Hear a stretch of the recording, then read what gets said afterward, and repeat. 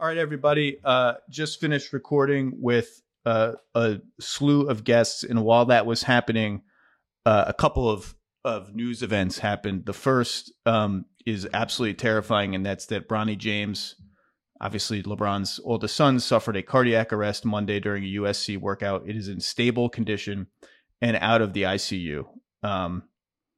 And there's really, it's just absolutely terrifying, and all you can do is, send your good thoughts and your good vibes to Bronny and LeBron and Savannah and their whole family, because that's real life. All this other stuff that we're talking about is nonsense. This is real life, and this is a kid who is starting along what is supposed to be, and hopefully still is, a very long journey to carving out his own legacy as a basketball player. A kid who, by all accounts, it's not as if I've watched Bronny James play a lot, is about all the right stuff as a basketball player. Not that really matters in light of this news, but now all that matters is, like, I guess we don't know much, but the fact that he's listed as a stable condition and is not in the ICU, I'm taking that as good news. I'm hoping that that is to be taken as good news. It seems like it should be. And beyond that, we're just all going to be, monitoring it and waiting to hear for more good news. But please, best wishes to Bronny, to the James family, and no one ever wants to see anything like this. Obviously, it's very, very scary, no matter who it is. And best wishes to everybody. The second and much less important thing that happened while we were recording is that the Celtics and Jaylen Brown, according to Woj, have agreed on a Supermax extension, $304 million over 5 years. That is the richest contract in NBA history, according to his agent, Jason Glushon, talking to Woj. I've been saying for a month that this deal is coming, that do not read anything into the fact that it hasn't happened yet, that they're just negotiating all the bells and whistles that come with these contracts, trade kickers and player options. And we don't have the details about that. If there's a player option on it, I haven't seen it. Again, we're just reacting to this in real time. And so here it is. It's here. And will it be a good contract? A plus value contract? Probably not. I mean, Jaylen Brown's going to have to grow as a playmaker, particularly as a playmaker. And all the jokes about his dribbling aside, it's his dribbling and his passing and his assist to turnover ratio, which often veers into negative territory. But, I actually think in some corners of the league, particularly the analytics corner, he's become a little bit underrated. I've had a couple people in opposing front offices tell me something along the lines of, are the Celtics really going to pay their third or fourth or fifth best player all this money? And I was like, come on, guys. I know the passing. I know the assist to turnover ratio. I know the Derek White's an analytics darling, and so is Robert Williams. But, like, this dude can score everywhere all the time in ways that are extremely hard to find. He was probably their best player in the NBA Finals 2 years ago, a series they lost. But I think I haven't looked back in detail in a little bit, but in my head, he on balance probably outplayed Jason Tatum a little bit in that series by a bit. Jason Tatum's a better player. That's fine. Defensively, is he always super engaged off the ball? Maybe not, but he can guard anybody, anytime, any position, all over the floor. And when he is engaged, he's a very good defensive player on that end. I think the contract may not age well, but it may not age all that poorly. And I don't know really what else the Celtics were supposed to do. As I've said before, I never liked this theoretical Jaylen Brown for Damian Lillard trade. I actually liked it a little bit less for Portland. I don't think anything real ever happened there than I did for Boston. I don't think Jaylen Brown on this number makes a whole lot of sense for a rebuilding Portland Trailblazers team. I do think if you ask me right now, Tuesday, July 25th, 2023, in the wake of having this contract just signed, if you ask me point blank, is Jaylen Brown playing all 5 of these years as a Celtic, and you're forcing me to say yes or no, I would say no. I would say that he gets traded sometime between now and the expiration of this contract. Don't feel strongly about it. But that would be my guess, just because it is a lot of money. The Celtics now have $100 million a year once Tatum's new deal kicks in, committed to 2 guys with somewhat overlapping skill sets, and that's fine. You don't always get Shaq and Kobe. You don't always get the perfect Jamal Murray, Nikola Jokic. Sometimes you get 2 wings who both like to do the same stuff or similar stuff in different ways, and you just have to make it work. And if they're both good offensive players and good defensive players, you get within 2 wins of the finals. It's not like this. Yes, the Celtics have this air of disappointment around them for how this season ended at the hands of the Heat, for how they lost 3 straight games to the Warriors in the finals. But this team has been nothing but far in the playoffs pretty much every single year, with the exception of the bad Kyrie year where they had high expectations and the Bucks rolled them out in the second round. And even the second round is like not so bad. So yeah, I mean, we'll see. But it's done. And the Celtics have tons of money committed to those 2 guys, plus Porzingis now on a 2-year extension, which is a deal that I don't really like. And now they go through the process of seeing what this team is, and it's going to be a very good team no matter what. And the other thing is we do have to get out of this, like, I guess it's cool trivia that it's the richest contract in NBA history, but it reminds me of when Mike Conley signed the richest contract in NBA history. And for like 6 months, every story about Mike Conley, every podcast about Mike Conley, it was like Mike Conley, comma, owner of the richest contract in NBA history, comma. And we all say it, everybody writes it, everybody mentions it, knowing that there's an expiration date on that fact, that there will be more contracts coming down the line. And in 3 or 4 years, it will be the 10th richest contract in the NBA or whatever it is. So Jaylen Brown is now going to get sort of dinged with this label of, does he deserve the richest contract in the history of the NBA? And I'm not saying that's unfair, because currently it is the richest contract in the history of the NBA, surpassing Jokic, who's won 2 MVPs and is worth more than he's being paid. But like, it's not forever, and it's just a function of timing and the CBA and him having to make Jaylen Brown having make all NBA last year. So we'll see what the nitty gritty of the details is as they come out, whether there is a player option, whether there's bonuses, trade kickers, whatever it is, that will all come out in the wash. But the deal is done, as I've been saying for weeks, it would be. And now the Celtics have to move forward and see if they can advance further than they have advanced with this group before. And again, the only important thing on this whole podcast is best wishes to Bronny James and his family. That is a very, very scary thing. And what follows now is what was recorded as all of this stuff was unfolding in the real world. Thank you for listening. And now, the Lowe Post. Welcome to the Lowe Post podcast on a Tuesday morning on the East Coast, as the NBA is either on vacation or preparing to go on vacation. And I decided, there are a few teams I haven't talked all that much about since the offseason frenzy concluded or stalled, in the cases of Damian Lillard, James Harden, the Sixers, the Heat, the Blazers, et cetera, et cetera, et cetera. The Clippers, I guess.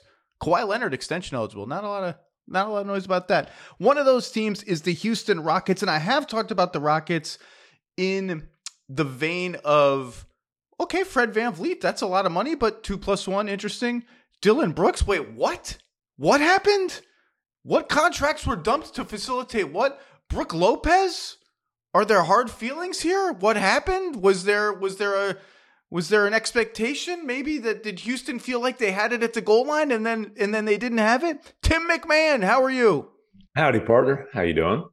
I'm good. So that's all water under the proverbial bridge. Dylan Brooks now makes $20 million a year. Somehow that happened. 21 and a half, but who's counting? We'll say again? 21 and a half, but who's counting? You, apparently. Counting Dylan Brooks' money. His accountant, too. Very happily. That's all cool, fine. Like, we know that this is a way station for Fred VanVleet and Dylan Brooks, and was almost a way station for Brook Lopez, and then it wasn't. Mm-hmm. The team is now defined by these 7 players. Maybe 6, maybe 7, maybe 5. We'll see. Kevin Porter Jr., who to me is a maybe, to the front office there has been a definite, although he's essentially non-guaranteed after this season for the next 2. Mm-hmm. Jalen Green, Amin Thompson, Cam Whitmore, Summer League MVP, Alperen Şengün, Tari Eason, Jabari Smith Jr. Yes. I will posit to you, Tim MacMahon, that because of how dysfunctional the Rockets have been, and I don't mean, well, yeah, fine, like on the court, whatever, they just have not been organized, so to speak, in winning in the past 3 seasons, 17 games, 20 games, and 22 games. I think their stable of young talent is actually underrated and maybe wildly underrated. Those are really interesting names. And I don't mean to give them huge amounts of credit for collecting those interesting names. That's what you're supposed to do when you win 17, 20, and 22 games in 3 consecutive seasons and have some extra picks to work with. That said, Eason at 17 is a good pick. Yep. Trading 2 future firsts for Şengün at 16 is a good pick. Well, especially the 2 firsts they traded, right? They're 2 firsts with heavily protected. Yeah. I guess Whitmore fell to them at 20 because of whatever concerns. Green at 2, Thompson at 4, Smith at 3. Like, they've drafted pretty well. And I think outside of Houston, where their fans, something happened to Rockets fans around the time that like Steph Curry won his 2nd MVP. They all just went crazy and assumed that everyone in the media hates them and underrates them. So outside of those people, I do think it's fair to say, like, I think their young talent is really, really good and underrated, and a lot of people haven't realized it yet because how much of a mess they've been on the floor. Let's leave Van Vliet and Brooks aside, other than the fact that they will help this team win games, help this team get organized, help these young players be put in positions where they don't have to do too much heavy lifting, where they can have better chance at success and efficiency. What do you think of those 7 guys I mentioned? Like, they're across a lot of different positions. Maybe I'm just irrationally high on some of them, but who's interesting to you? Do you like this team? Do you think this team now has a roadmap to something in 3, 4, 5 years? I think there's a roadmap to something in 3, 4, 5 years. And I think that a big reason you bring in Van Vliet and Dillon Brooks now isn't like, yes, it's because of quote unquote phase 2, as Tillman Fertitta wants to call it. He's like, there is pressure internally to win now, right? Well, it's also phase, oh crap, we owe our draft pick to the Thunder. Exactly. He was promised a 3-year rebuild. I mean, there's a pretty logical reason that you just laid out why that timeline was promised. And so, they want to win as much as possible. They want to be competitive next year. But you also bring in Van Vliet and Dillon Brooks because you're trying to set a tone for these young guys. You're trying to show them how to work, and say all you want about Dillon Brooks. But if you talk to Grizzlies coaches, they'll tell you, hey, ask Desmond Bane about this guy. Ask Jaren Jackson Jr. about this guy. Like, his work ethic had a positive impact on those guys very early in their career. So that's part of the reason you bring in a Dillon Brooks, because if you're not busting your ass, you're going to have to answer to that guy. Now, they're young talent. I agree with you. Kevin Porter Jr. is a wild card. Him as a starting point guard was a disaster. Him as a 6th man, I think there's possibility. Making that transition with the same franchise, given his, I want to put it delicately, tendency to be hot-tempered. Didn't he leave the arena during a game? Is that him? Am I mixing him up with someone else? And obviously, he essentially got booted off the Cleveland Cavaliers. I mean, they traded him for a top 55 protected pick because of temper issues. That's also the reason he slipped to 30 in the draft. The guy, listen, I feel empathy for him. He's had an extremely difficult life, and he's had obvious challenges, as a young adult. He's a talent. I think he can be a 6-man type of guy and have a long, successful career. Can he handle that transition with the Rockets? I hope so, because if he can't, he might not get another chance. I'll put it like this. I don't think Steven Silas had much of a choice as far as how Kevin Porter Jr. was used, when he played, et cetera, et cetera. Ime Udoka is going to do what Ime Udoka wants to do. Ime Udoka might be the most powerful non-Fertitta in that franchise right now. Certainly, the Rockets' desire to reunite with James Harden cooled right when they hired Ime Udoka. Put it like that. So I also think it's notable that there was one current player on that team who showed up to Ime Udoka's press conference. It was Kevin Porter Jr. Sitting front and center saying, "Coach, I'm here for you." So look, Udoka might end up being a guy who really can get this kid on the right path and squeeze the most out of his career. But again, put him in the wild card category. Jabari Smith Jr. only played a couple of summer league games. Whoa. Whew. I couldn't be. The record will show I've been in on Jabari Smith Jr. all the way since a November Atlanta Hawks Houston Rockets game in Houston. I've told the story before. I will not tell it again. I couldn't be more in. That's not me saying I think he's like 8-time All-Star Jabari Smith Jr. I am 100% sold. He is going to be a very good two-way NBA player. Not like offense, defense, two-way, not two-way. Very, very good player. What that translates to, I don't know. I don't think he's the highest ceiling guy on the team. I don't think he's going to be the piece that ties this all together if this ends up being the core of a championship contender or a 50-win team in 4 or 5, whatever years. But I think he's if it does click, I think he's a massive part of it all the way in. Love 100%. Jabari Smith Jr. 100%. And like the kind of the vision for him when he was drafted was Rashard Lewis with all defensive potential, which, that's a pretty good player. He was doing stuff in summer league. And again, you always got to be careful overreacting to summer league, especially when it's a guy who started 79 games as a rookie playing against summer league competition. But Zach, he was bringing the ball up the floor, making plays off the dribble. Like, put it this way, you could tell he hadn't just been hanging out since their season ended in mid-April. He had been working on his game. So like what you see there. Jalen Green, we know he can put the ball in the hole. Just real bluntly, professionalism is something that needs to improve there based on what I hear. Like, hey, do you want to live the NBA life or do you want to have a great NBA career? Let's figure out what your priorities are. So it's funny you say that, because the reason I want to talk about the Rockets is I'm going to write something sometime on Jalen Green and this young core. So I've been talking to a lot of people about Jalen Green. I've actually heard a little bit of the opposite, that lifestyle, whatever stuff is a little overblown. And he's like, if you talk to the people who played with him with the Ignite when they were in the bubble, they were like, we were kind of impressed by this young guy. Now he's got the Instagram stuff, he's got the fashion stuff, so who knows? But I don't. Let's put it this way. Of all the young players, even leaving Porter aside, I don't sense a great deal of concern about Jalen Green's professionalism, so to speak, other than like typical young guy stuff of like, does he want to just score a ton of points or does he want to win?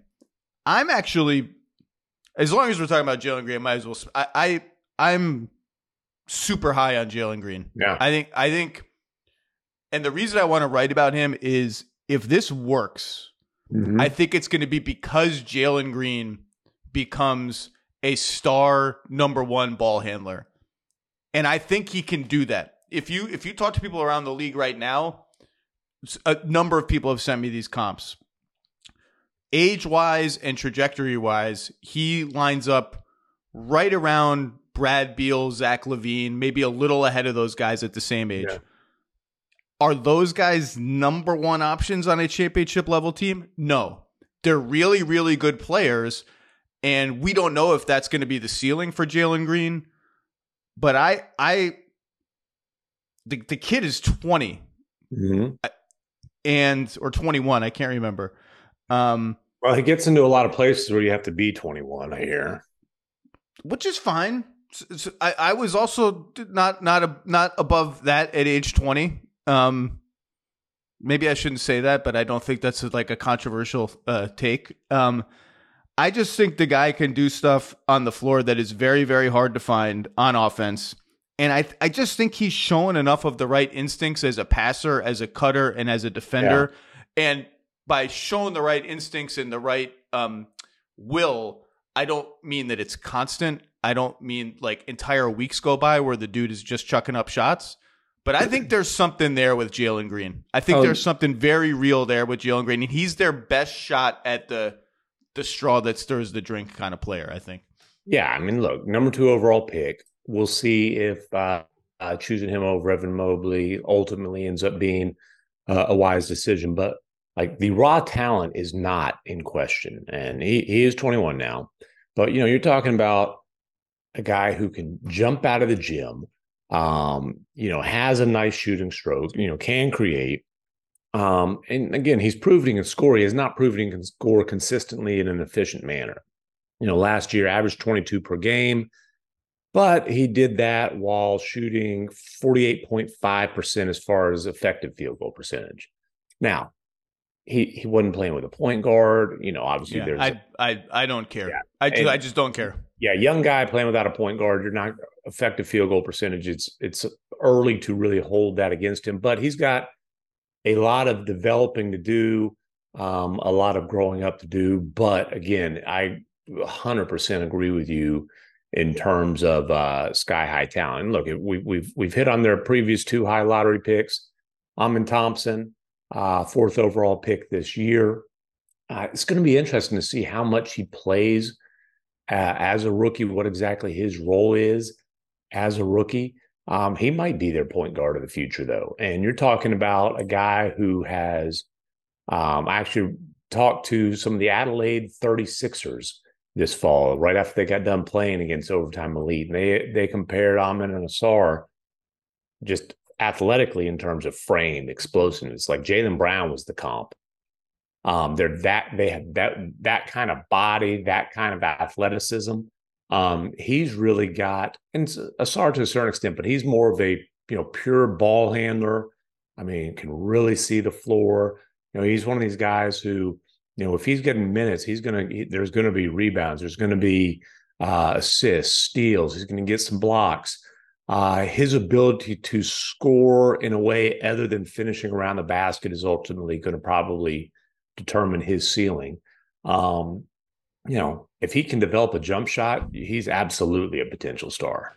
Yeah, he shot 25% on threes for Overtime Elite. And I do think if you asked people within the Rockets, rank the candidates on your team for chances of becoming legit number 1 option on a good to great team. Not necessarily like this theoretical best player on a championship team.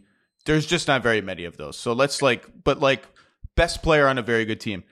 I do think it would go Green and then Amen Thompson right off the bat already. 6'7", incredible athleticism. He's going to walk into the league as a good defensive player. The jumper is obviously the question, which is what kind of makes me nervous about.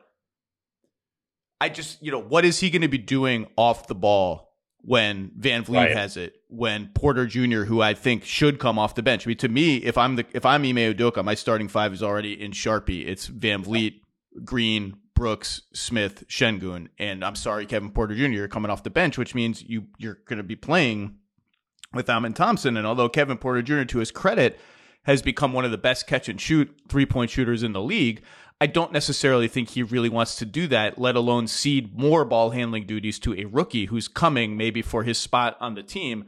So, and to your point, we haven't even hit Whitmore. I mean, Jayshawn Tate, is he even going to be in the rotation? I think he's pretty good. I would try to find minutes for him. We haven't hit Eason, who I love. I do think Ime Udoka is empowered to honestly say to people, at least somewhat honestly, it's never totally 100% true, the following, but to at least say, I don't care what your salary is, I don't care where you were drafted. We are all starting from scratch with me. You got to earn everything. Now, again, that's not always 100% true. Fred Van Vliet doesn't have to earn a starting job. Dylan Brooks probably doesn't have to earn a starting job. But I do think he's got the authority to also just be if you're not doing what I'm asking you to do defensively, I don't care what your draft position is. I don't care what your pedigree is. I don't care what the front office thinks of you. I'm sitting your ass down. Well, and you know what? There's a little bit of Jalen Green conversation there. Alperen Şengün that's going to be fascinating to see how he fits with what Ime Udoka wants, right? Şengün is a tremendously talented young offensive big man. Happy 21st birthday today, by the way, Alperen Şengün. Yeah. By the way, apparently he grew an inch or two this summer. But anyway, his still kind of working on developing that 3-point range, but he's like they always want to kind of compare him to a mini Jokic, but that's just a wee bit strong. But his ability to, be so crafty and creative as a non-explosive post player, phenomenal passer. Like the guy really has just this great feel for being an offensive creator. As a big guy, the question with him has been and will always be how well can he hold up on the defensive end? Is he a massive liability? Can he fit into a system? And I think that ultimately is going to determine whether he's going to be a high quality starting center, or is he going to need to be kind of just an off bench, offensive, machine, who you've got to try to match up against second units as much as possible. I think he's going to be a good enough offensive player to be a starter. And I think he has, on offense only, I'm not saying he's going to be an all-star, but I think offensively he has all-star level talent.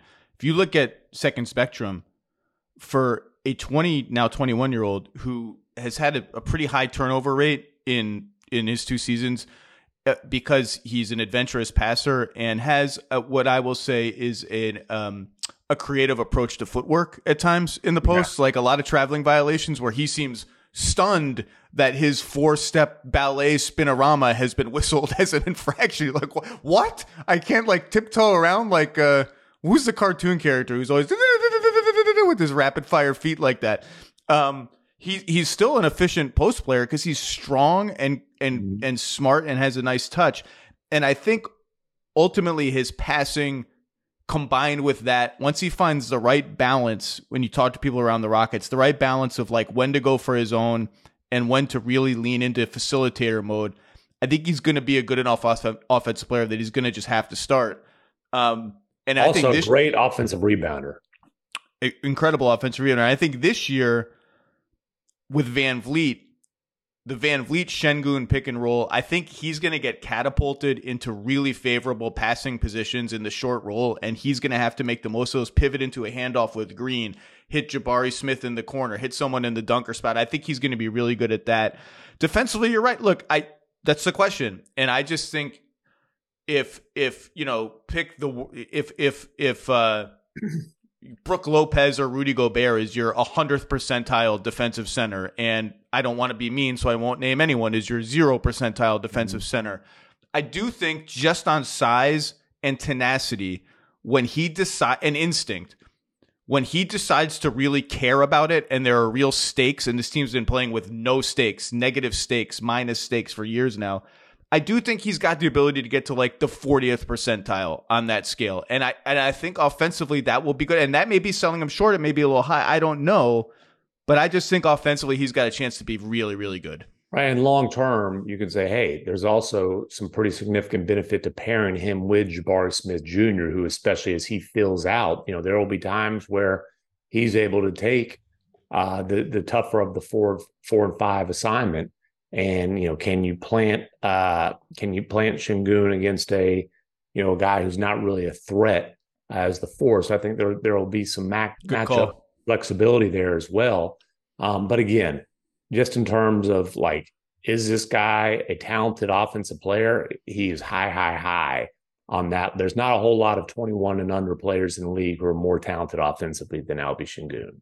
I guess what I like about how they've drafted is they've clearly drafted for ceiling. We're getting all the guys who we think have the best chance, wild variability. Josh Christopher is a great example. Just wild, he could be a star or he could be a bust. Şengün, he could be a star, he could really be a bust or a backup.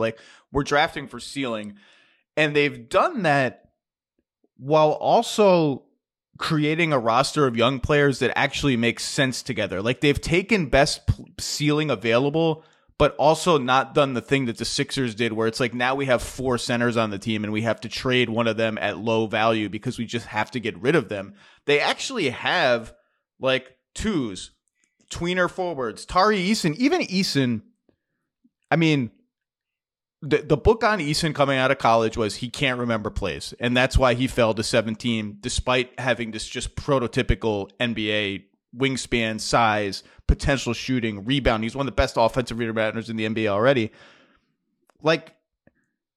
Even him, he's being pigeonholed as like, oh, he'll be a good 3-and-D complementary guy for this team. Like, there are people around the league and within the Rockets who think he might be able to do more than that if given the opportunity. But if given the opportunity, is going to be hard on this roster. And even like way further out, with this new CBA, teams like the Rockets already have to start thinking about, like, we can't pay 6 of these guys. Is it going to be possible to pay 6 of these guys? Like, you better believe those conversations are already happening in Houston, in Oklahoma City, and other places that are loaded with young talent. And so all of these seasons are going to be key, like, information gathering seasons. But I guess my general point that I just want to make is, I just think people are kind of sleeping on the young talent here because of how bad it's looked for 3 years. I like these players. I like how they fit together.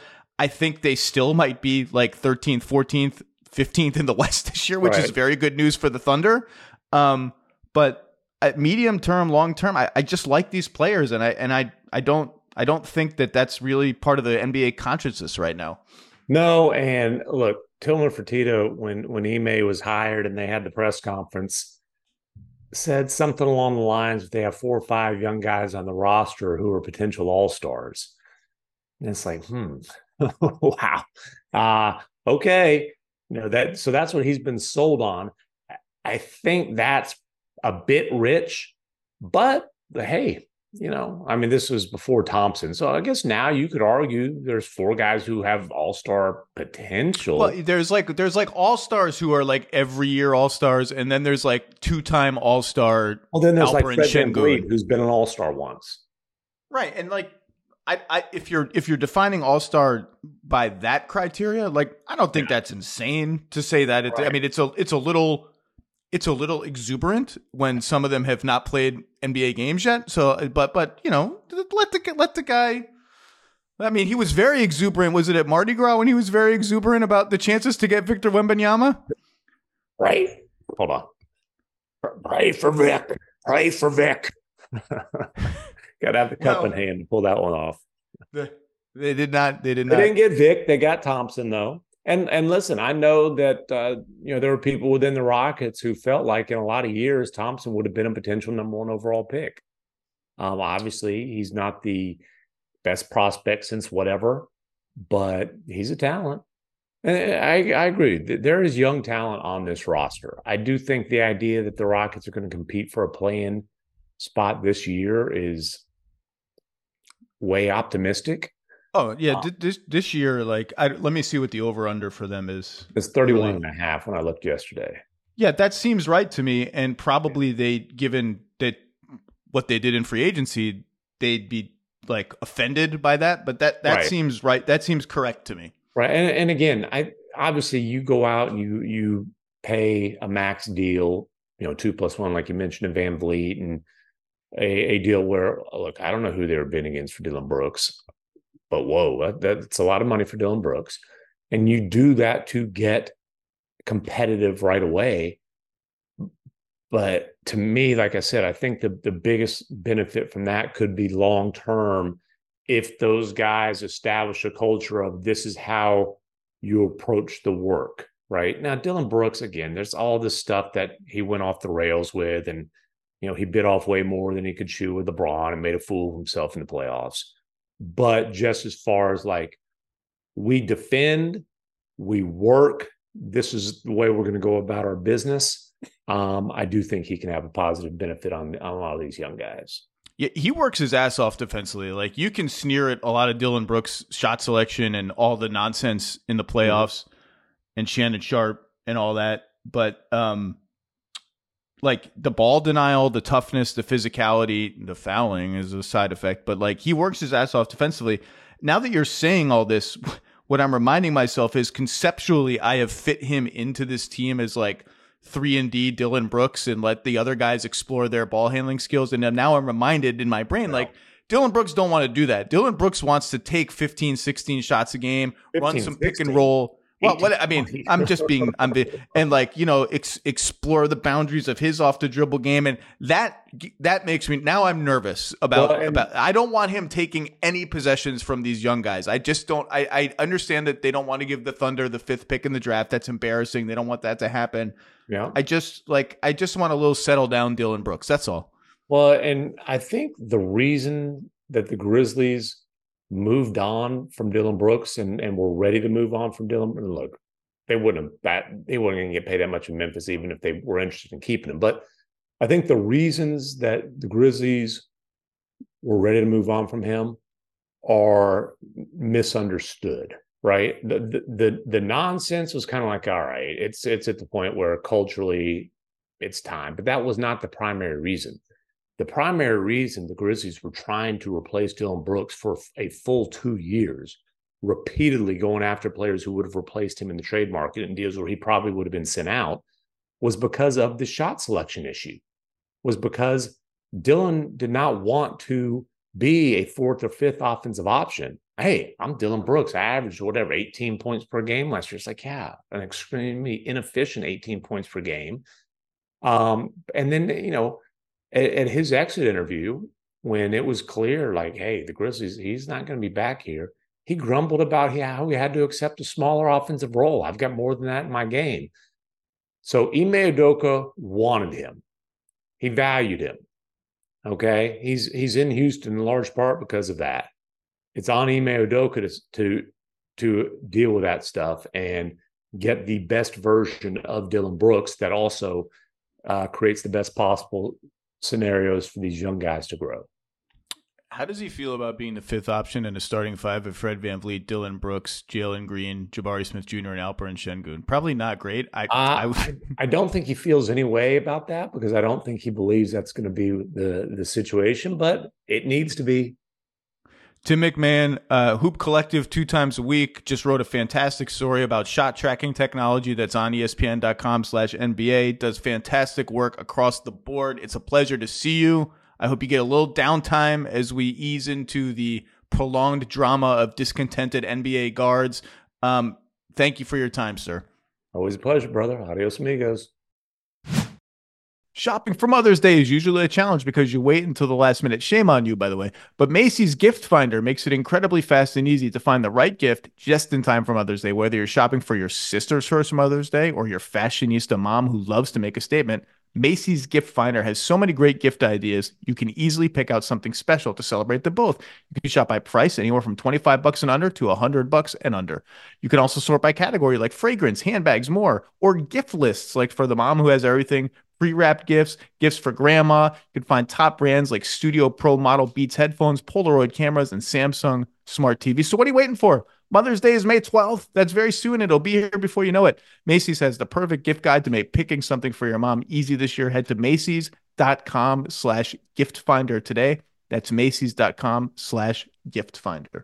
For the ones who get it done, Grainger offers high-quality supplies and solutions for every industry, as well as access to product specialists who have the knowledge and experience to answer your toughest questions. Plus, their commitment to being your safety partner can help you keep your facility safe and your people safer. Call or click Grainger.com or just stop by. All right, another team, a team in the Western Conference that kind of had a quiet summer. The rising Oklahoma City Thunder. I guess the biggest news was probably Chet Holmgren coming back and looking pretty damn good in Summer League. And now the expectations are there for the Oklahoma City Thunder to be more than a play-in team, maybe a playoff team. They are absolutely loaded with young talent to the point that they currently have 20 players on their roster. Andrew Schlecht of The Athletic, how are you, sir? I'm doing great. Thanks for having me. I don't even know where to start with this team. I guess the biggest pieces of business they did in the offseason are drafting Cason Wallace, who looked pretty good in Summer League. Getting Chet Holmgren back, looked great in Summer League. Signing Micic from overseas to play some kind of role on this team. I assume their starting five is going to be what we think it is. Shea, first team All-NBA. Jalen Williams, awesome. Lou Dort. Who am I? Oh, Josh Giddey and Chet Holmgren. Yeah. Despite the fact that Chet Holmgren played a lot with big Jalen Williams in Summer League, that was just a function, I'm guessing, of Summer League. Although I think they can play together and will play together as a way to fill some bench minutes, some reserve minutes. And then off the bench, all hell is going to break loose around who gets those kinds of minutes. But is that about what you're thinking? And look, man, like I know the expectations are super high. Their over-under is only 42.5, and the West is just loaded. They did not add anyone of great significance in terms of immediate impact in free agency or the draft. They did by health and Chet Holmgren. I guess just what do you think? Like, it's still a very young team, despite the expectations now being there. Shea's a vet now, but everyone else around him is pretty damn young. Like, what's fair to you? Yeah, we were kind of talking about this yesterday on my show Down to Dunk about like what would you be disappointed in? What would you be like excited about as far as win totals? And I think I think 44, 43 wins, I think, is in the cards for this team. They're obviously, like you said, very young, but adding a rim protector in Chet and just a big target for them to throw the ball to, I think is going to help them a lot. I think Chet is going to have a lot of dunks. He's going to have a lot of wide open jumpers just because everybody that's on that first unit outside of Dort can create. And I think that Micic is going to play some with that first unit as well. And he's obviously a creator as well. And so I think that they're going to be funky. They're going to run a lot of small lineups. Their most successful lineup was the starting lineup we mentioned with Kenrich Williams at center. I mean, Kenrich Williams was jumping center for them in a lot of spots last year. And that was their most successful lineup.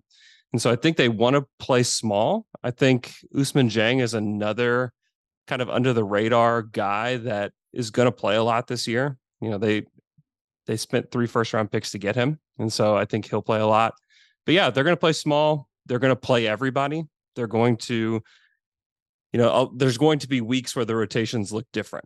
Like that's how they're going to run rotations. That there's not really going to be a rotation. There will be a starting lineup, and then they will sift through these players. That's kind of how they found Isaiah Joe last year, is that they just are going to give everybody a chance. And I think that they're still in discovery mode of their roster.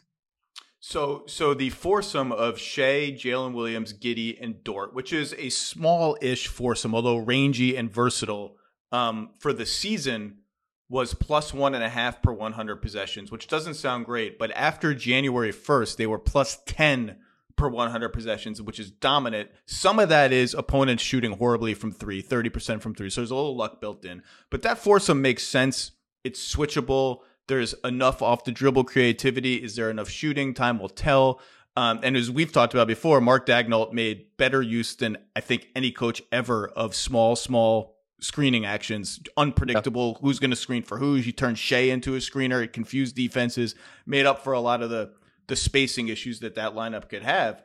And Holmgren, totally agree with you. And the minute that he, in every summer league game, the minute big Jalen Williams went out and the center position belonged undisputably to Chet Holmgren on both ends of the floor, here came the lob dunks on the pick and roll. Here came the trail threes on the fast break. All this stuff, and the rim protection is just there. And I think the thing that impressed me the most about him was his footwork on defense in a way that you don't necessarily expect for a guy so big and so lanky.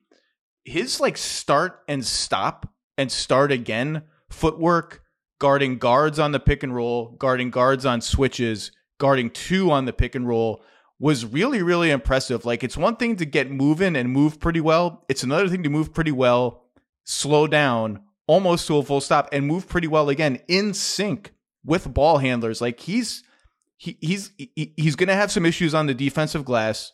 He sometimes defends with his arms down, which is a no-no given how big his arms are and how long his arms are. But his base footwork on defense was eye-opening to me. I think everything you're saying is the reason why he's going to play center for them and not power forward. Because I think that all the advantages that you get with him as your lone big lie in all of his footwork and his ability to defend the pick and roll. If you put him at power forward, that becomes less special. And so I think the Thunder realize that. And obviously he has the length, but he's going to get pushed around. There's no question about it. He's going to get pushed around, but they're going to be so fast, and including Chet, everybody can grab the ball off the rim and push. And that's the way they want to play. They want to play fast. Who's the point guard? I think they say, who cares? It doesn't matter who the point guard is. There's no real point guard on this team. Everybody can kind of run that. And And we've even had Thunder fans question, like, do they have enough playmakers? Is there enough playmakers already? Like, I think the answer is, why is that even a question? Like, why do you even have to have a certain number of playmakers? I think the Thunder want to have playmakers at every position. And I think that's Chet included. And so I think and we still need to see it. I think in theory, Chet as the center is really cool. It's going to make for a really fun lineup. In practice, will it work? I mean, we'll have to see. We could end the season thinking, okay, maybe Chet really is a power forward and they need to find somebody to start next to him at center. That could be a possibility. But that would be disappointing. That would be disappointing to me. That said, the Chet, big Jalen Williams, Arkansas Jalen Williams. I can't. Which one is J-Dub and Jay will. You can. So here's how you have to do it. Jay will take a charge. That's big Jay will. Big Jay will. He does take charges. Even in summer league, he was taking charges. I was like, can you settle down on the charge? We all get it, man. You like to take charges. But they were interchangeable enough that, like, they can both shoot, they can both pass, they can both run handoffs, they can both dribble, they can both defend 4s and 5s, that I do think that's a look they can go to for 6, 5, 4, 8 minutes a game and just have it be okay. Now, that comes at the expense of the Kenrich Williamses and the Ousmane Diengs and all the guys you talked about, which brings me to the first question they have to answer is who is on the goddamn team. So last week, they waived Rudy Gay, which got them down from 21 players to 20. Yeah. Little known fact, you've got to get down to 15 active roster players once the season starts. So here's my best shot at who's gone. I got to get rid of 5 guys. Okay. Yep. And I'm just going to name the first 4 and we'll see where we are. Because you know the team internally better than I do. Oladipo, gone. Garuba, gone. Ty Washington, gone. And it hurts my soul a little bit, but Jeremiah Robinson Earl, gone. If I'm making the decisions, how am I doing so far? I still have to get one more guy gone. I can't do it. So far, so good. I wonder about Garuba. I wonder about his potential fit as another big that could play next to Chet, because his footwork on defense is good. He's got a little bit of passing skill, and so I just wonder if they get him into camp and maybe he makes it through. I also just wonder if they want to keep one additional big between he and JRE on the roster. And Garuba shot threes, very low volume, but hit his threes last year. Now, with the ball in open space, it is the biggest adventure in the NBA. Like, anything could happen. He could throw the ball through the backboard. He could take a dribble and dunk. He could hit Sam Presti in the tunnel with a pass that goes around. Like, he could fall over, just fall. Like, he could just stand and fall over. You don't know what's going to happen. I still have to cut one more guy. I don't think it'll be Bertans, which will be a popular choice because his contract, which is essentially non-guaranteed for next season, 24-25, I think could be viewed as a trade chip. So here's who I don't want it to be. It can't be Isaiah Joe, right? It just can't be. He's too good, and he does something that they need, which is shoot. If it's me, it can't be Aaron Wiggins. Like, I saw enough from Aaron Wiggins defensively, and he shot 39% from 3, so it can't be him. So we're starting to run out of guys because it's not going to be Wallace, obviously, and it's not going to be Jang. We're starting to get into the Trey Man, Poku, Jack White just got signed range. Where it's gonna hurt, and you know what would really hurt? It can't be Poku, can it? I don't think so. I think it's Jack White, because I think Jack White could be waived. I think it's partial guarantee on year 1, unguaranteed. $600K, I think $600K, right? Yeah. So I think they can waive him, and they could probably get him on a 2-way. That would be my guess. So I think that Jack White's the guy. I don't think Poku is on the chopping block just yet. I think he could be by the trade deadline. I think we could see something similar to what they did with Darius Bazley, where the Thunder just don't like to get guys to restricted free agency. And so they like to extend or they cut them loose. And so that could happen. I don't think it'll happen yet, though. Trey Mann's another one where you just think, are there minutes for Trey? Is he actually going to play on this team? Let's talk about it. So we named the starting 5. The 3 guys that I know, if I'm trying to win games, and they have to try to win games now. They don't have to go all out to win every single game, but they got to win. They're a good team now. They have enough good players to win games. Yeah. I got to find minutes for Joe, who's going to play some with my starters too, as he did last year. I've got to, obviously, Jay will take a charge as my backup 5. And Kenrich Williams has to play, and it's 100%. tempting to like grandfather him into some like Nick Collison like role, but like he's not that old and he's good. And when he plays, they play really well. So I'm up to 8 guys, and that's before I address the fact that probably on a lot of my reserve units, I'm going to want one of Giddey and wing Jalen Williams running point when Shea is out of the game. And so now I'm up to 9, and I haven't gotten even to Ousmane Dieng, let alone Misic and Kason Wallace, and let alone Trey Mann and Aaron Wiggins. Like it's going to be hard to play all these dudes.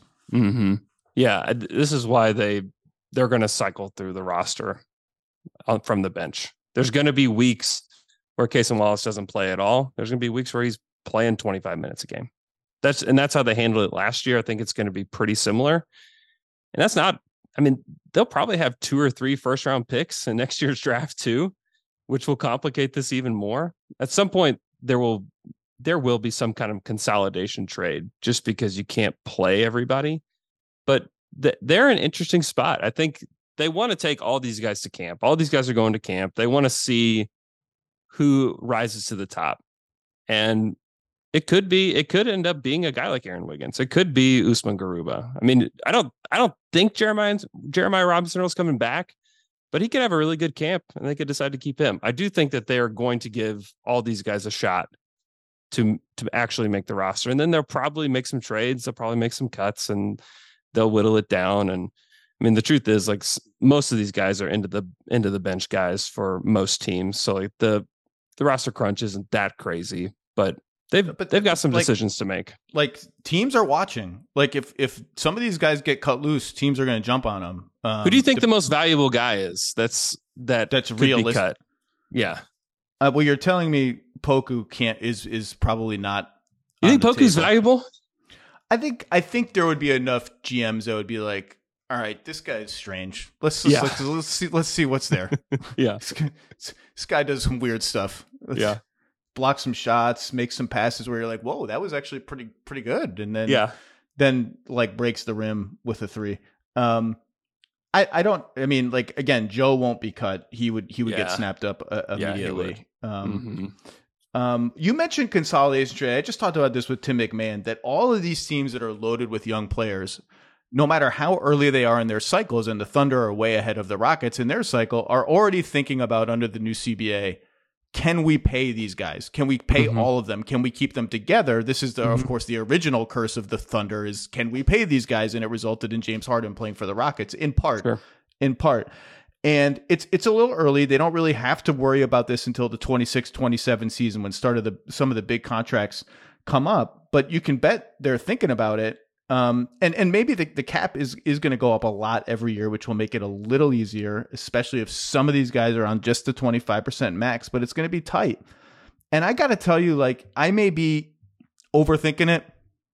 I'm obviously way ahead of my skis on just making these decisions. They don't have to make any decisions anytime soon. But the guy that I keep thinking about and keep watching and keep an eye on is like, is this going to be the guy that is the centerpiece of the big trade, where they consolidate some of these guys into maybe a veteran who helps him, whatever it is Giddey. Because I know I have my ball handler number 1 guy in Shea. I love wing Jalen Williams, who's going to be a secondary ball handler. Chet plays a position where if he hits, he's obviously going to be part of my core. Giddey's just one of those guys who shot 32% from 3 last year, got better, knows how to pick his spots to push the ball in transition. You go under a screen against me, that's cool. I'm going to bully you into my comfort zone with floaters. Like, and he's a great passer and a great rebounder, and just kind of picks his spots to impact the game more than you would expect for someone who, quote unquote, needs the ball and, quote unquote, is a minus shooter. he finds a way to make a positive impact. I find myself thinking about him a lot and his future on the team. Am I getting way too ahead of myself? Yes. I think Giddey is such an interesting player because I think that he helps them get into the kind of offense that they want to run more than almost anybody. Fast, crazy, chaotic. Yes. And inverted pick and rolls, or he's the 6'9" point guard and a little guy screening for him. Yes. And this is a conversation that I've had many times with lots of people, is that, hey, Giddey might be the guy to go. And a lot of it is he's just such an unusual player that a lot of people don't know what to do with him. They think, okay, I know, like Shea, all NBA guy. Yes, he's the guy. We've seen so many guys in the league that play like J-Dub does. Like, yeah, that's easy for me in my head to think about this Thunder team with him and Shea as like this dynamic duo in the backcourt. Great. You know, Chet, he's the big guy. Awesome. Giddey, he's a 6'8" point guard that doesn't handle that well, but is a great passer, and he's not a great creator for himself, but he scores enough. He's just weird. And so I think his pick and roll efficiency numbers, I looked him up on Second Spectrum today, are good, like better than you would think they would be. He is 16, 8 and 6 for a guy who's 20 years old is pretty wild. And to go from shooting 26% to 32% from three is a pretty big deal. And he takes them. She's not like, he takes 3 a game, but he's not like, there are games where he's letting them fly like adventurously. Yeah. And he showed in that playing game against the Pelicans that he's not afraid either, that he's ultra competitive. So when I think about like a potential trade, I don't know. I still think that there's like a good shot that those 4 guys are going to be the 4 guys on the team. And then they can use their picks to have cheap roster spots, or they can sign minimum guys or whatever they need to do. But that's also a benefit to having all these picks out in the future, is that you can add money via draft pick as much as you want. Now it's going to be up to ownership to see how much they want to pay. But I would tell people to just slow down a little bit on Giddey, because I think this thought is pretty common. A lot of people think like, oh yeah, Giddey's probably the odd man out. But I kind of think of him as closer to, I think he's a little bit untouchable, to be honest. I just think that he plays exactly the way they want to play. And he rebounds like a maniac, because they are going to be a little smaller. Yep, they need it. And his rebounding and his toughness is something they are going to need. And so that's kind of where I'm at with Giddey. His unusualness amplifies the players around him much more than it takes away from the players around him. He just has a knack for finding his way into the right spots at the right times in the right roles. Mm-hmm. So I'm heartened to hear you say that, because it's obviously like we're, again, years away from this. They want to see more about how he fits with these guys and how that works. And like, can he be their, I don't even want to, I was going to say they're Draymond Green. He's not defensively. Draymond Green's one of the greatest of all time, but they're just kind of just like, he seems to be in the middle of stuff despite the fact that he can't shoot and he's big and he rebounds and totally different players. I get it, but you know what I mean? Like, it's just, he just kind of fits. He just kind of fits. He molds himself into what they need him to be at any given time. But at some point, like Ousmane Dieng, if he hits, he's going to be an expensive player, like this stuff happens faster than you think. It's a great spot to be in. And like you said, they still have a million picks to use. Like, this team it's a really exciting place for them to be. And I think, I guess when I look at the over under, and you talked about the win totals, I think they're one of these teams, like a much better version of Utah, where if fans are expecting the next big leap to come this season, like all of a sudden they're a 49 to 52 win team, and it doesn't come, it's probably the most likely outcome of their season that they win about the same number of games, and we still feel just as optimistic about their future in a year as we do today. Yeah, I agree with that. I think that it's more likely, like you said, that they win 41 games than 51 games. They could jump ahead, but they're also, I think some of that's going to be the playing around with the roster, playing around with lineups, figuring out what they've got. Mark Daigneault loves to give funky lineups throughout the season. And they're going to do that. That is going to happen, which will lead to losses, but it could also lead to them figuring out that Ousmane Dieng is more of a wing than he is a 4, or, finding out that Jack White's a player, or whatever it is. They're going to, not only are they going to use every roster spot possible, they're going to use all the minutes possible during the season to figure out what they've got. So I do think that could lead to them not performing as well as, fans or people think. Well, you just go down the standings. Like, they're not better than Denver. I wouldn't put them ahead of Denver, Phoenix, the Lakers, the Warriors, probably the Kings. God only knows what the Clippers are going to be. Like, you get down to 9th in the West pretty fast. Like, Minnesota is going to win more games than people think.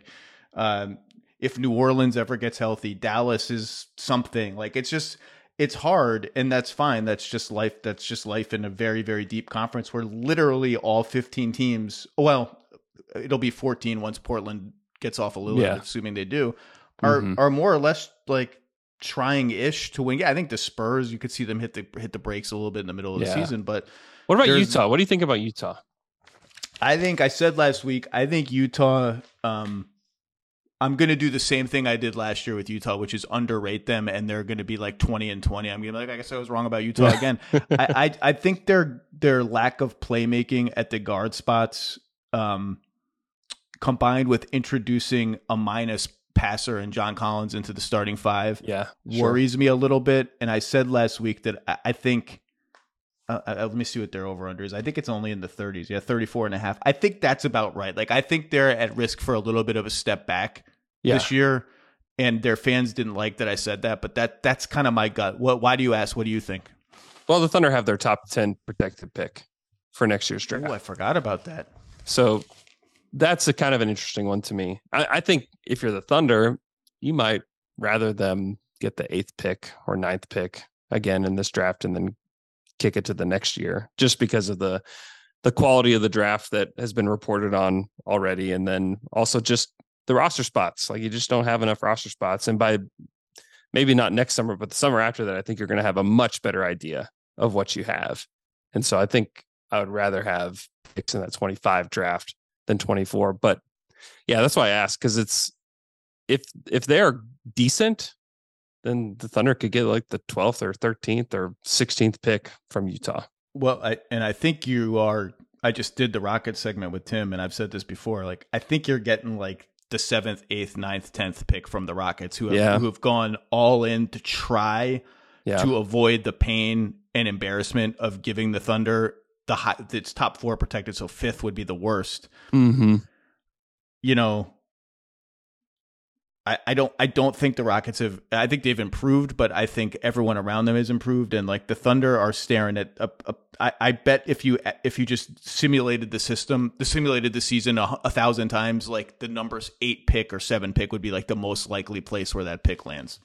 Yeah, and if they can get a meaningful player at that spot, I mean, it adds like this. We'll have this conversation again, and it will be like, man, how are they going to play so and so? I mean, that's going to be what the Thunder are for the next 5 or 6 years. It's just they continue to stack young players that have a ton of potential, and I think next year's pick is going to be quite interesting from the Rockets. Some of that potential has now translated to real, actual talent and winning. Like Jalen Williams, by the end of the season, J-Dub was a big plus NBA player. Giddey's a plus NBA player. Shea was an MVP ballot candidate, first team All NBA. Like it's, and if Holmgren hits, and Summer League made me very excited about Holmgren. Like, they're really, really exciting. We will be talking about it again. Andrew Schlecht, you do fantastic work for The Athletic, all over their podcast airwaves and on Down to Dunk, which I will appear on when I come back from vacation, because I owe you one. Thank you for your time. Enjoy the summer, and we'll see how many players are cut from the Thunder between now and the next time we talk. Thank you, Zach. You can now stream the most MLB games on DirecTV without a satellite dish. Yes! Catch the clutch hits, strikeouts, grand salamis, web gems with nothing on your roof. So who's there up there, whether it's roofers, Santa, birds, old-timey chimney sweeps, moody teenagers, thrill-seeking raccoons. Watch out for them. You name it. They won't find a satellite dish, but you will find your MLB games on DirecTV. That means DirecTV is your home for baseball this season. Root, root, root with nothing on your roof. Yes, stream your team. Call 1-800-DirecTV or visit directtv.com. Sign up today. Claim based on total games carried on sports networks. Sports availability varies by zip code and requires choice package. Passion, drive, and patience. The formula for winning championships is also what keeps your ride or die alive. eBay Motors has everything you need to maintain your vehicle and level it up to peak performance. Superchargers, roof racks, exhaust kits, LED headlights, and more. Whether you're into speed, power, or style, eBay Motors has you covered. With over 122 million parts for your number one ride or die, you'll always find exactly what you're looking for. And with eBay Guaranteed Fit, your part is guaranteed to fit your ride every time or your money back. Because with eBay Motors, you're burning rubber, not cash. With all the parts you need at the prices you want, it's easy to make your car the MVP and bring home huge wins. Keep your ride or die alive at ebaymotors.com. Eligible items only. Exclusions apply. All right, let's wrap this journey around the Western Conference nether regions with the Minnesota Timberwolves. Quiet summer in Minnesota. Taurean Prince gone.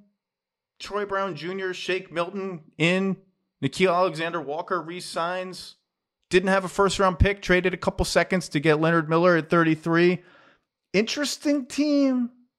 Paid Naz Reid, which means they've paid three centers a lot of money. That doesn't seem awesome. John Krawczynski from The Athletic. How are you, sir? Zach Lowe, I'm good. Good to be back here, man. It's been quiet by Timberwolves standards, and we're not used to quiet around here. So, oh God, don't say see how it goes.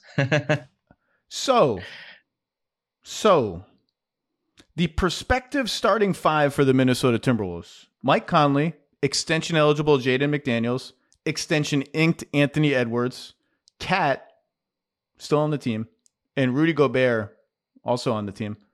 Played all of 75 minutes all of last season, all in the regular season because Jaden McDaniels broke his hand before the playoffs.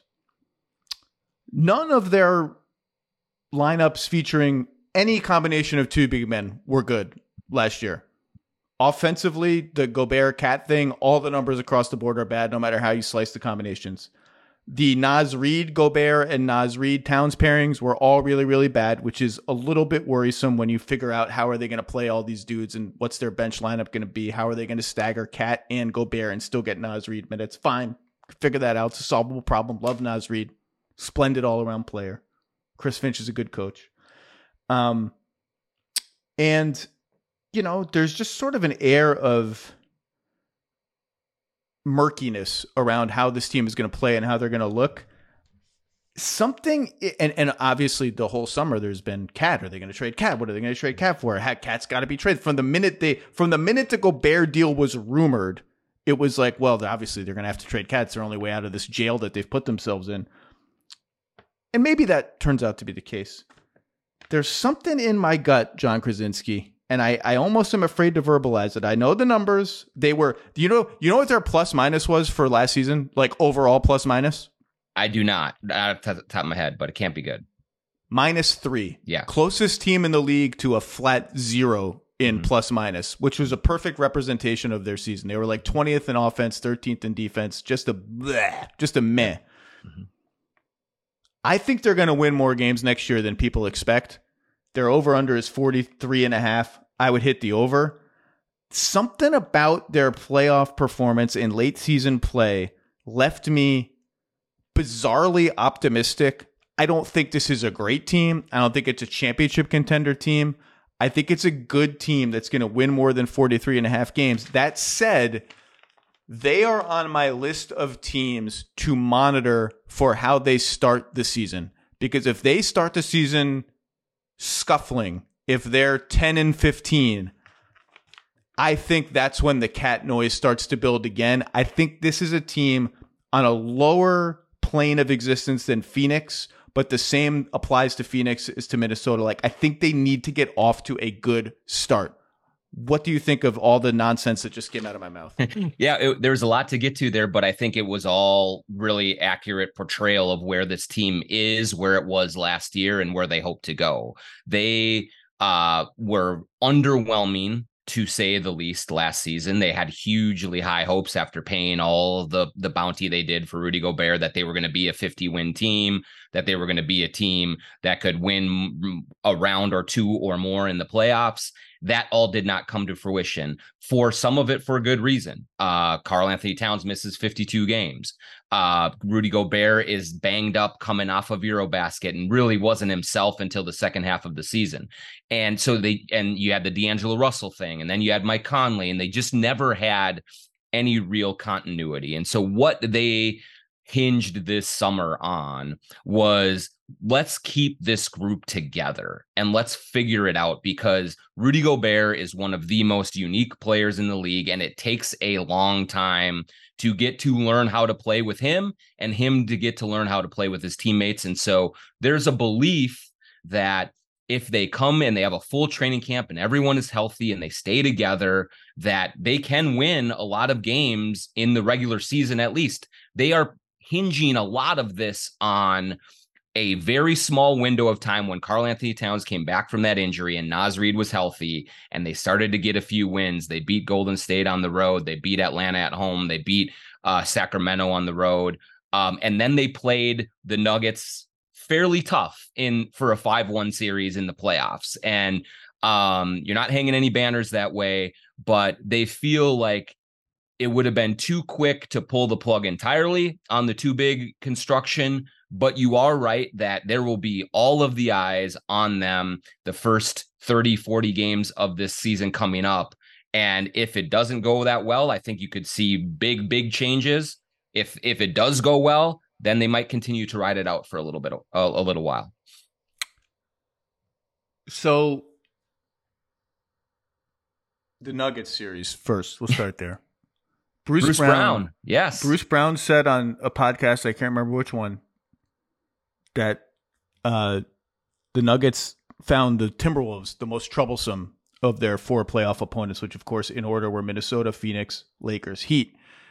Despite the fact that Phoenix was the only team to win more than a game over Denver. And that was met with a little snark. It was like, whoa. Yeah. Yep. I will tell you that having spent a ton of time around the Nuggets, particularly during the finals, people within the Nuggets brain trust were saying that during the finals, that the toughest team they faced in the West was Minnesota for them. Now, part of that is because Minnesota is a weird team that can put Gobert on Aaron Gordon and have him rove and bother Jokic a little bit at the rim to the degree anyone bothers Jokic. And they have Anthony Edwards, who has taken to the postseason in the NBA like a fish takes to water. He's just there. He's a superstar just right away.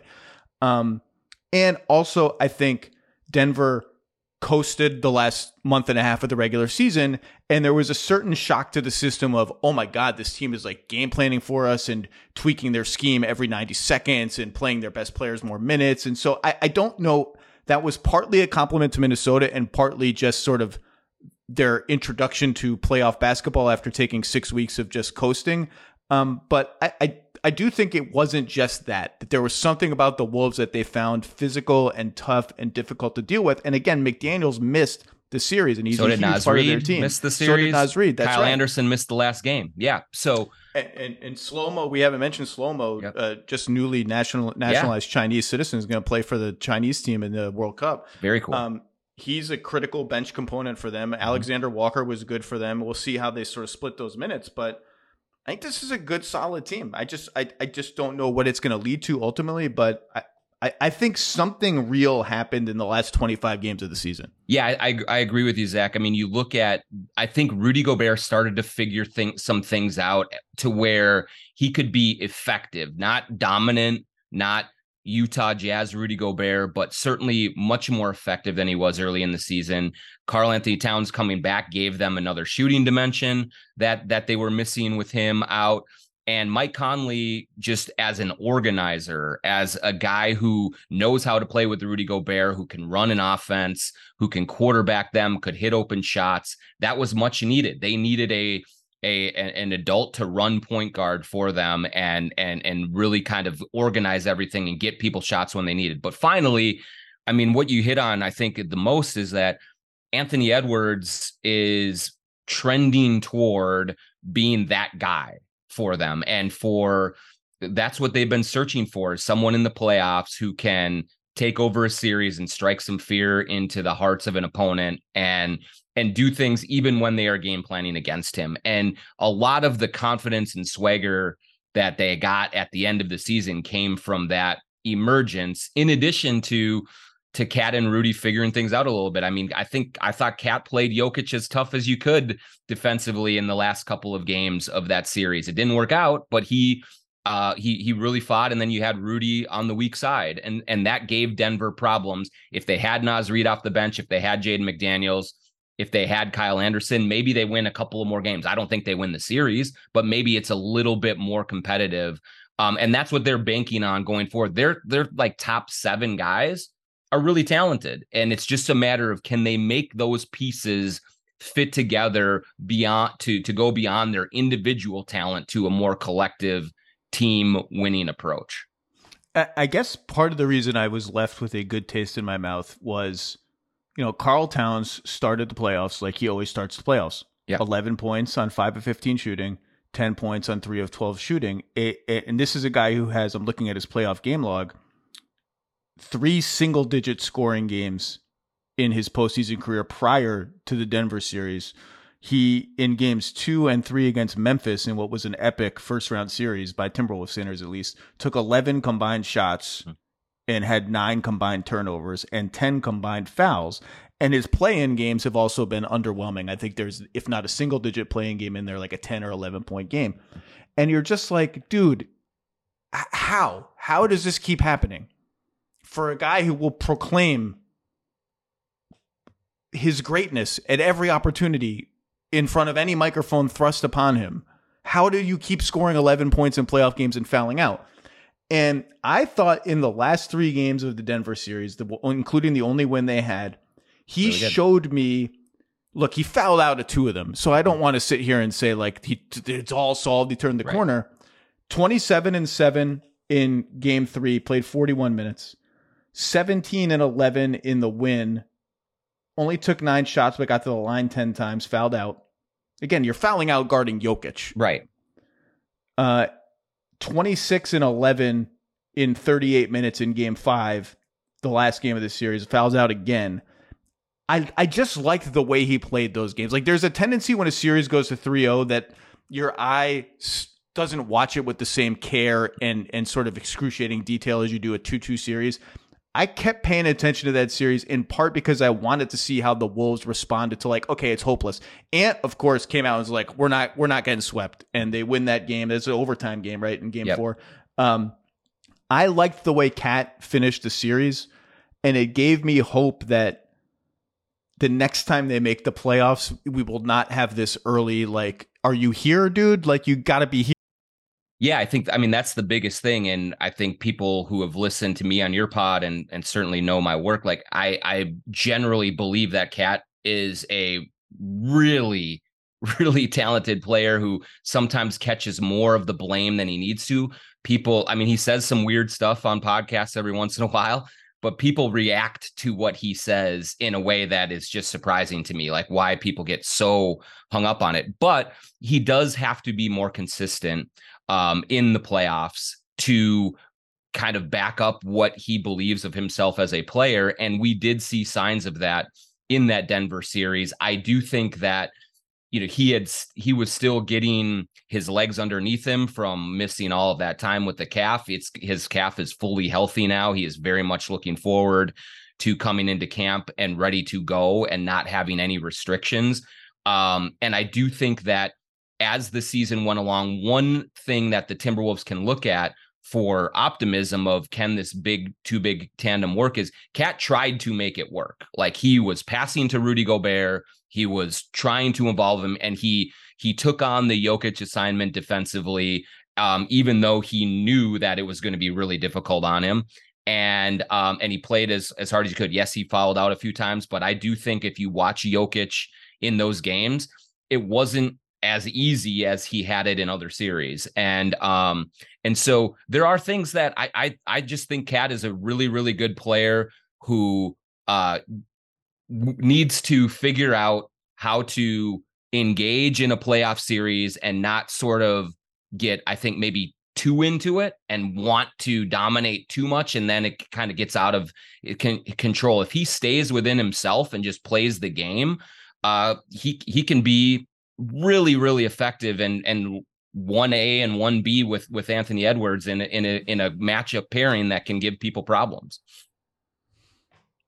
It's one of the reasons that I'm so curious about this team this season, is because I do think there's a roadmap to it working at least in the regular season, and at least like, oh, okay, they're in the second round and it's like a troublesome series for a higher seed, despite the clear fit issues playing these two centers.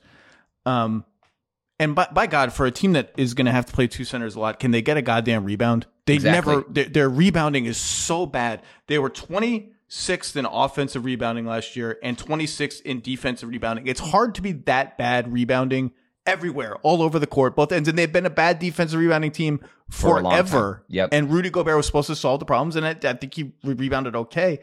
They have to get serious about rebounding and some like transition defense, some of the other little things if they're going to be a serious team. Well, real quick, Zach, on that, they have to make a decision on what they're going to be philosophically, because they had to decide whether you're just going to crash the offensive boards and dominate that area and get the second chance points, or get back in transition. That was the problem that they were running into all the time. They were getting torched, and they did early. Neither one. Did neither of those things. And so they have to figure that out. I do think getting Conley as a rebounding guard, one thing you heard from the Timberwolves all the time is it's not necessarily our bigs that are the big problem. It's that the guards are not rebounding their position nearly well enough. And Conley helps a little bit in that area, but yes, they just have to flex their muscle and make and play bigger than they did at all last season on the glass, for sure. Even if they are successful in the way that we're talking about, like good second round team, it's just not going to be possible to pay Gobert, Towns, Ant, McDaniels, and Reed the money that they're going to have to pay. All of them have now gotten their next contracts, except McDaniels, who will one way or another get a hefty amount of money. This guy's 22 years old, shot really well from three, can defend every position, and showed a little bit more off the bounce juice last season, developing the way you want in that sense. He's up to 12 a game. He's never going to be a massive scorer, I don't think, but like he could be a good offensive player. It does feel like this is the year it has to work, or else I just like I guess I just don't believe the idea that they are just throwing the phone in the toilet when anyone calls about Karl Towns. I don't believe it. I think even this is not even reporting really. It's just my educated speculation. I think if they were introduced to a good Towns trade that they could have made this summer, they would have made it. Good depends on what your definition is. Like, it would have been a really high draft pick, 2 really high draft picks and a young player, 3 great picks and 2 swaps and a young player. I don't think that deal was there for them. And I think the main reasons I shouldn't say that. I think Karl Anthony Towns is making $52 million estimated next season, 24-25, 56, 61, 65. I just don't think the teams that may want to pursue Karl Anthony Towns at the price that the Wolves would have been intrigued by are quite at the readiness stage to do that yet, given those contract numbers, given how uneven just the Wolves' general existence has been forever. I think if a good deal ever emerged, they would have to consider it, unless this hits so well this season that they have to figure out some other way to wriggle out of this financial prison. And I do think they're going to be good. Like it's just a matter of how good and how quickly do they get good. Yeah, I think this is the prove it season. This is where the rubber meets the road, and what happens either at the trade deadline or next summer. Something is going to have to give financially. This is not going to be a team that's going to be over the second apron, for most of its existence, unless it's going and winning championships, unless it's going way deep into the playoffs to do that. And so if that doesn't happen, I do believe that, they will look at Karl Anthony Towns trades. They would look at Rudy Gobert trades. They would look at all sorts of different mechanisms to financially make this work. But I think one point that you just hit on that is a key is that right now the Wolves want to run it back. Like that's been their main focus is they want to show the rest of the league that, hey, we weren't complete idiots. Like we think that this Gobert Towns thing can work, and we'll show you that it works. But one of the reasons also that they're running it back is they were not going to get bowled over by an offer for Karl Anthony Towns coming off of a 52 games missed season with all of that contract in the future. And the last couple of years, there have been injuries that he's kind of had to work through, and he's missed games. And so, and then you add in the playoff inconsistencies. They weren't going to have someone throw the entire boat at them like Phoenix did for Kevin Durant. It just wasn't out there. Now, let's say that he comes back and plays really well. Maybe the market improves for him. Maybe those offers go up.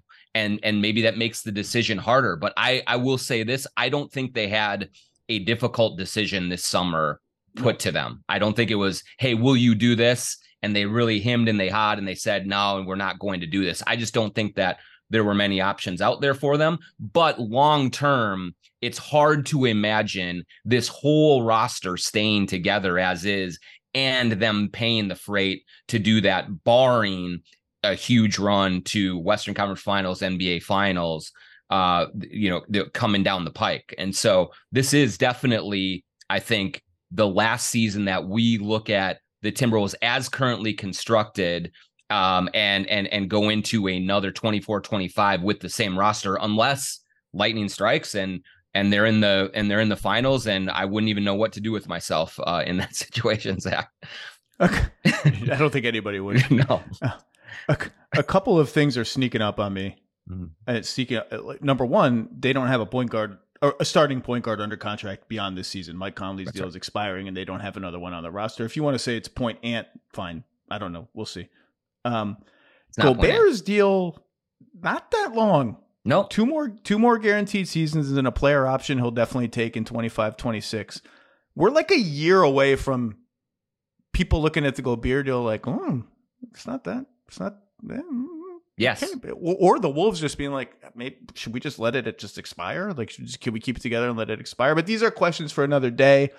John Krawczynski, your work for The Athletic is just phenomenal. Second to none. You wrote two wonderful stories, actually, surrounding Anthony Edwards' Supermax extension. One about his older brother and another about sort of the burden of being the next guy to try to fix this. Go and read those. And if you want to read the deep cuts on Leonard Miller and others, they are there too. Thank you for your time, sir. I look forward to seeing you in person. Always good to see you, Zach. Thanks for having me. And Leonard Miller or bust for these guys. We'll see what happens.